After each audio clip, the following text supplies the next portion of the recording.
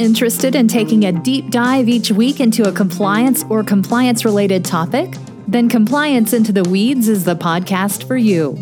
Join Matt Kelly, the coolest guy in compliance, and Tom Fox, the voice of compliance, as they go into the weeds to flesh out a story which you can use to better inform your compliance program. Both you and your compliance program will be the better for listening to this podcast. Compliance Into the Weeds is a production of the Compliance Podcast Network. In this episode, Matt Kelly and I take up two pieces of information recently released by FinCEN on financial institutions doing due diligence on customers and PEPs, and conclude that the regulators may have actually hurt the compliance professional. Hello, everyone. This is Tom Fox, back in the land of the living as the voice of compliance with Matt Kelly, the coolest guy in compliance, for another episode of Compliance Into the Weeds. Today, we take up some interesting bureaucratic ease from FinCEN. So, Matt, first of all, welcome back, and it's great to be back in the weeds with you. Hello, Tom. Yes, there's always something new to talk about, so let's get rocking and rolling.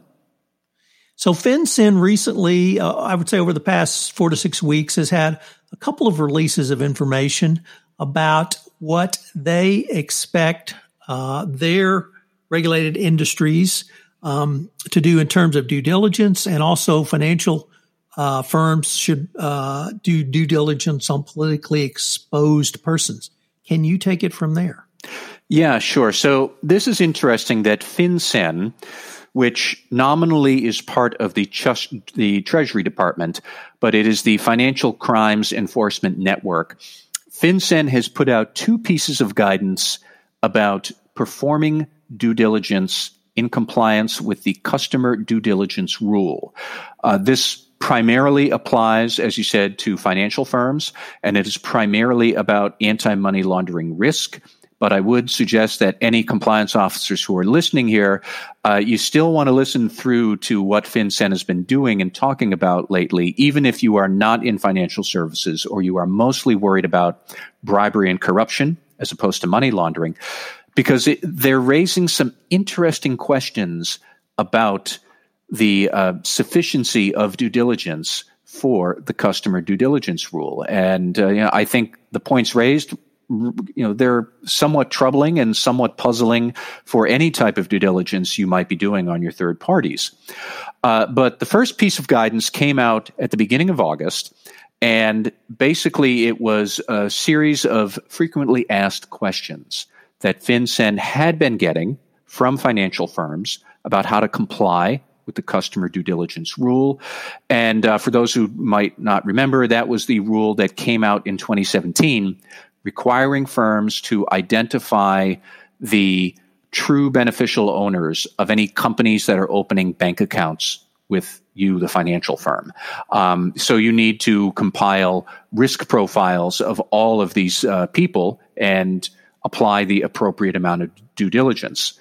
Okay, that's kind of vague. And so banks were asking FinCEN, what do you really mean? What do we have to do for due diligence? What does a good customer risk profile look like? So they came out with this guidance at the beginning of August that basically didn't tell you anything you didn't already know. For example, this is a question from the guidance from early August. Is it a requirement under the due diligence rule that covered financial institutions use a specific method or categorization of risk to rate customers? Essentially, the answer was no. There is no specific method that you need to use to get a risk profile of your customer. Just use your best judgment based on a risk-based approach for the individual customer. Well, what does that mean? And seriously, anybody listening, if you know what that means, tell me, because I couldn't really figure out what that means. So there was a lot of vagueness there about what you should be doing for high-risk customers and due diligence procedures in general for the Customer Due Diligence Rule. And that was the first piece of guidance. Then, on August 21st, along comes another piece of guidance from FinCEN talking about due diligence specifically for politically exposed persons. And the bottom line, again, is that banks do not need to adopt extra due diligence procedures for customers who are PEPs. And in fact, as the guidance from FinCEN points out, you don't actually need to designate a customer as a PEP at all. You don't have to. I'll give another line straight from that second piece of guidance here. There is no regulatory requirement in the customer due diligence rule, nor is there a supervisory expectation for banks to have unique additional due diligence steps for PEPs. So clearly, PEPs are some higher risk, and anybody who's working in anti-corruption and FCPA, you've known that for years, that PEPs are a radioactive isotope in the world of third parties, and you need to handle them very carefully. But here's FinCEN coming out with this guidance saying you don't actually need to take any specific extra steps for PEPs. And let's all remember, there's no such thing under regulatory requirements or statutes. There's no actual definition of PEPs at all. You know them when you see them. There's all sorts of lists of PEPs out there, but the government doesn't have one.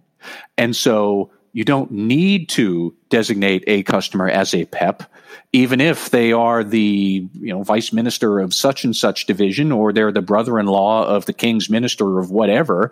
Clearly, they have political exposure and they're people, so they are PEPs in a general sense. But under the strict reading of the law, PEPs aren't a real thing. You don't need to apply any extra due diligence unless you think the risk is there. So again, we're right back to what I just said with the first piece of guidance. What does this all mean?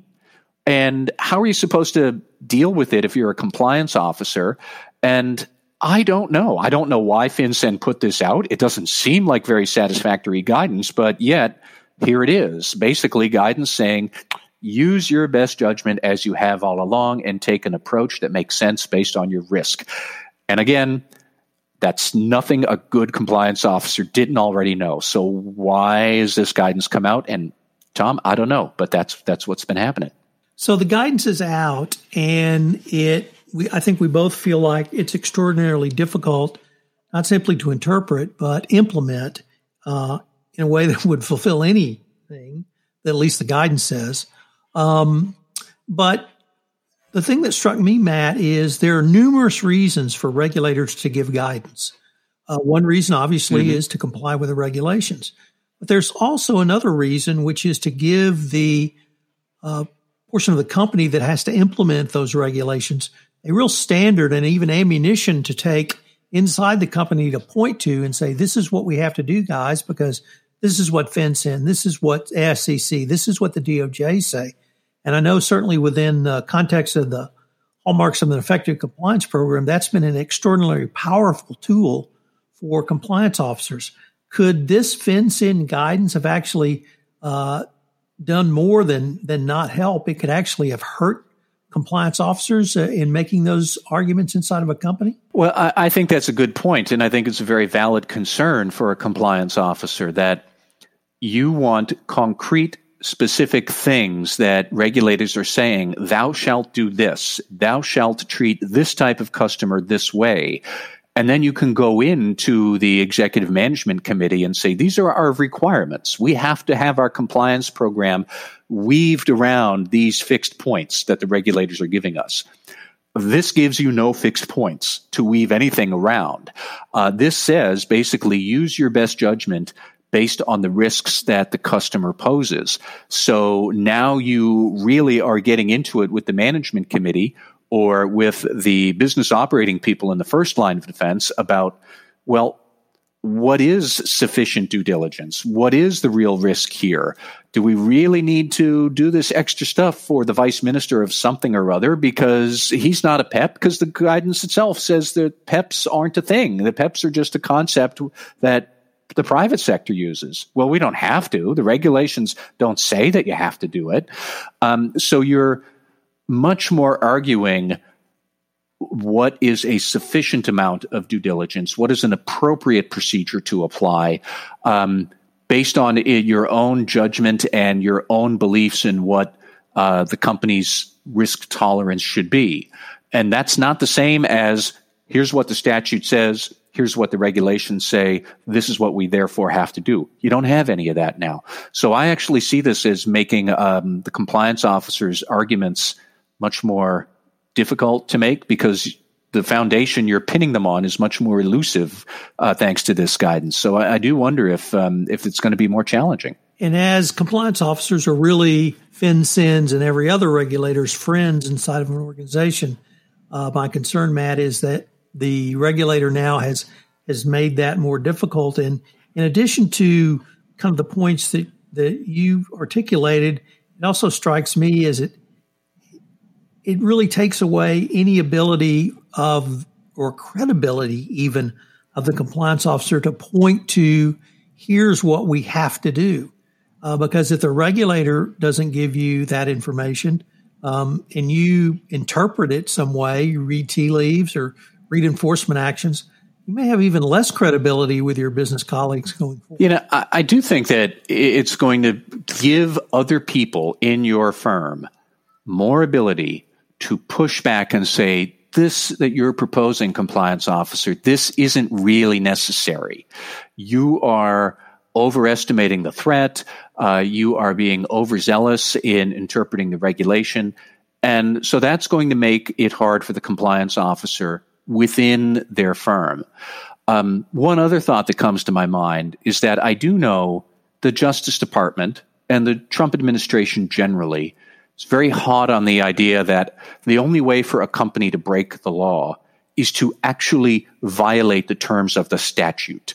And you don't break the law when you violate a regulation, because regulation isn't the law.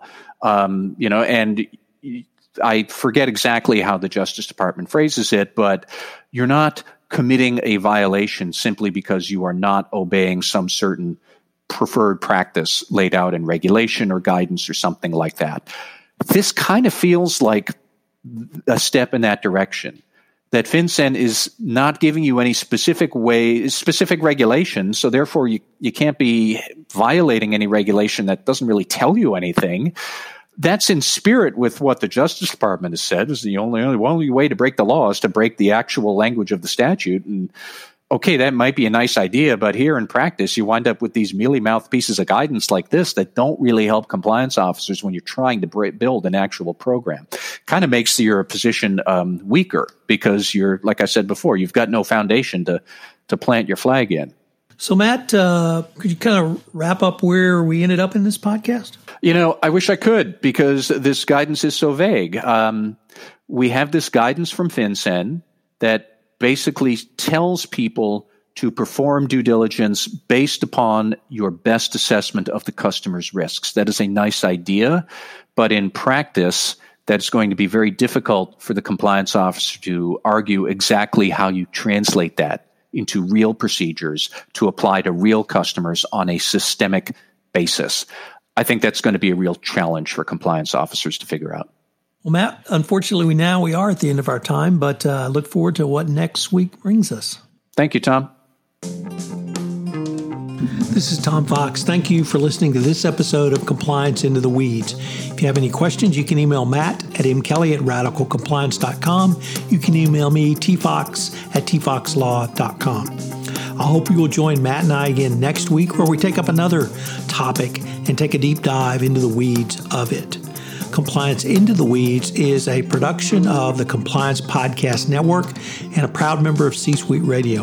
Thanks again for listening. Thanks for being a loyal listener, and we look forward to visiting with you again.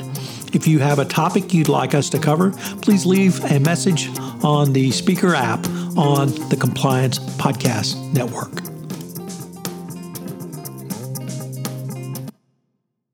This podcast is a part of the C-Suite Radio Network. For more top business podcasts, visit c-suiteradio.com.